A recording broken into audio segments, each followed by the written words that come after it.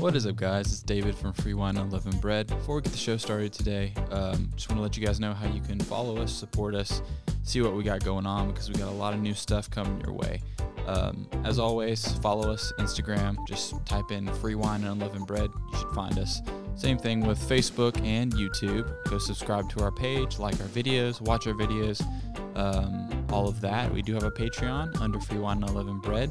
If you want to support the podcast, we're going to have new content on there pretty regularly for you guys. Other than that, we have a new website we just put up. It's freewineunleavenedbread.com. freewineunleavenedbread.com. Hit us up there to see what we got going on. Send us prayer requests, things of that nature. We're going to keep that updated weekly for you guys. And as always, thank you for your support. Thank you for the time you spend listening to the podcast, and we all really appreciate it. Enjoy the show. So let's get into something that I wanted to talk about, make sure we talked about on this topic, was deceiving ourselves and having a distorted view of God. And one scriptural reference that I had that I wanted to kind of get into was this. The book of Job starts out so weird. So weird. First you got the whole description of all of Job's possessions, and it even includes his children as his possessions. But it goes into this is the subtitle. It's Satan allowed to test Job. And it says, now there was a day when the sons of God came to present themselves before the Lord, and Satan also came among them. The Lord said to Satan, "From where have you come?" Satan answered the Lord and said, "From going to and fro on the earth and walking up and down on it." And the Lord said to Satan, "Have you considered my servant Job, that there is none like him on the earth, a blameless and upright man who fears God and turns away from evil?" Then Satan answered the Lord and said, "Does Job fear God for no reason? Have you not put a hedge around him and his house and all that he has on every side? You have blessed the work of his hands, and his possessions have increased in the land. But stretch out your hand and touch all that he has, and he will curse you to your face." And the Lord said to Satan, "Behold, all that he has in your hand, behold, all that he has is in your hand. Only against him do not stretch out your hand." So Satan went out from the presence of the Lord to test Job. And so kind of Satan takes away all of his possessions, even kills all his kids. Mm-hmm. Stop. Cooper, sit. And then in the second chapter, it goes, it repeats this whole scenario. Only this time, Satan is allowed to physically apprehend Job. And this time, it's God bringing up Job again. And then Satan being like, "Well, if you let me do this, then he'll turn around and curse you," and stuff like that. And then the whole book of Job, the whole next 30 chapters is Job trying to figure out what he did wrong to receive all of this evil. And the Bible calls it evil. And it's his friends questioning him and trying to figure out what he did wrong and all this stuff. And Job is just like, "I've been righteous before the Lord. I haven't done anything wrong. I followed the law to a T." Mm-hmm. And then at the very end, God comes in and he just makes this power move. And he's like, "Were you around when I created the foundations of the earth?" and all this stuff. And he's just saying, basically it's just this whole spiel about how I'm God and you're not. And so why question these things? Stuff like that. And I recently heard a point of view on the book of Job that really got me thinking, and I was kind of curious about it. And the point of view on it was that this whole book is addressing a distorted view of God. So the first two chapters, when we have this encounter between God and Satan, it really just does not sound like the character of God to just allow these things to happen. But also, it sounds like God is just provoking Satan to kind of like, hey, have you considered my servant Job? Why don't you go mess with him? That doesn't sound like God. And then we also have throughout the scripture saying that God cannot be tempted. And yet here is Satan saying, if you allow me to do this, then, I'll prove you wrong, kind of thing. Mm-hmm. And so to me, that sounds like Satan's tempting God. And that I could be wrong. Maybe it's just, a false interpretation.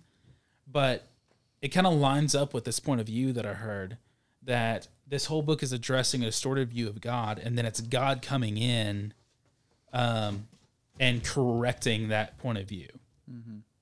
It's God coming in and saying, I've laid down the foundations of the earth and all this stuff, and I have given you all that you have. You've done nothing to earn it. So the distorted view of God is this, is that he is a consumer God. Mm-hmm. And that he reward, like, it's strictly, God, I do these things for you, so you give these things to me. If I do evil, then you return evil. If I do good, then you return good.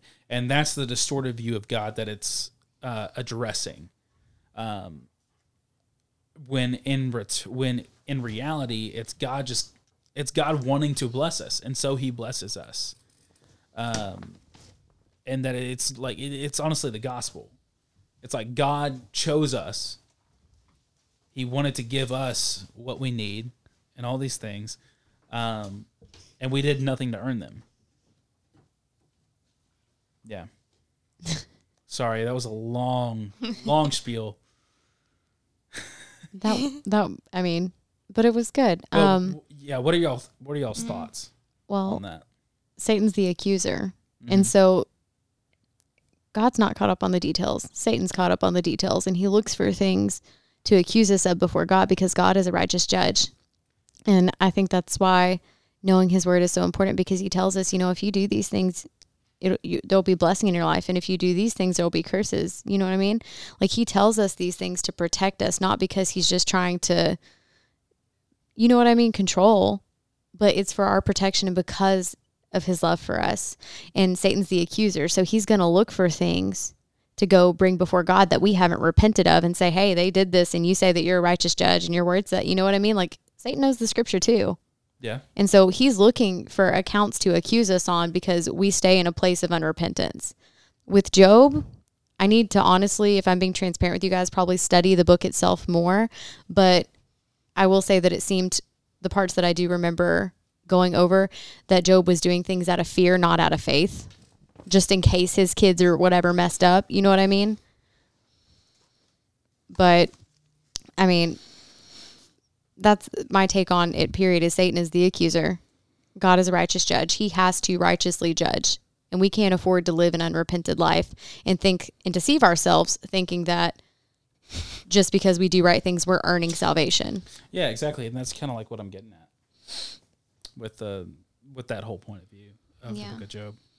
Yeah, I like that take on it, because that's not really something I've ever thought of before. But I know reading Job, I've always been like so curious as to why, like, I guess God acted the way he did, because it does seem so out of character. And it's like, I think I remember hearing a different take on it too, how it was like, I guess throughout the book of Job, Job is always kind of doubting, and he's always letting, like, his friends, especially, and his wife at that one time, speak these negative thoughts into him and getting him to doubt God. And then at the end, he finally is like, oh, okay, like, his faith and his eyes are put back on God, and then God restores everything that he had lost, like, 2 times. But it is confusing. That's still something that I'm not 100% sure. And I don't want to get totally caught up on the whole Job thing. I really just wanted to bring it up to address our distorted views of God. Mm-hmm. And one of those is that, like, we obey him out of fear, out of fear of not getting what we want, or a fear of getting things that we don't deserve or that we don't feel we deserve. And it's so easy for all of us to get to this point where we're like, God, I've been doing all these things right. why am I not receiving what I think I should receive? Mm-hmm. Because it's a free gift. Yeah, especially I think the culture we live in, it's such a like you work, how hard you work kind of determines how much you have in a way. And so it's so hard turning that around when it comes to relationship with Jesus or any relationship. Yeah. But I think that's kind of interesting how culture and society can really warp our view of Jesus and really deceive us into the difference between society and like God. Yeah. We've got to be careful of not allowing society to dictate what our view of God is. Mm-hmm. I think a big way you discern that is it teaching, who is it teaching God is, yourself or God? Yeah. I think that's a big, because a lot of the things in this world that are sinful are for self, and they're not for God. They're teaching, well, I mean, take this, like a lot of people, this got brought up in one of my small group the other night. So a lot of people think that, Satanism is like, worshiping Satan. It's more about them teaching worshiping yourself. Mm-hmm. That's the doctrine. It's like, do what you want when you want to do it. What seems right to you is right. And kind of making you the moral arbiter of what is right and what is wrong, instead of making God what is right, what is wrong. Mm-hmm. And I think that's a big way you discern and don't be deceived. Is you ask, what is this doctrine teaching? Is it teaching self gratification, or is it teaching godly principles to serve God and to lift Him up? And so that's worth thinking about when you're trying to figure out if you are being deceived or not, if what you're intaking into your life is not necessarily sinful, but is not pleasing to God, is not uplifting God. Yeah. So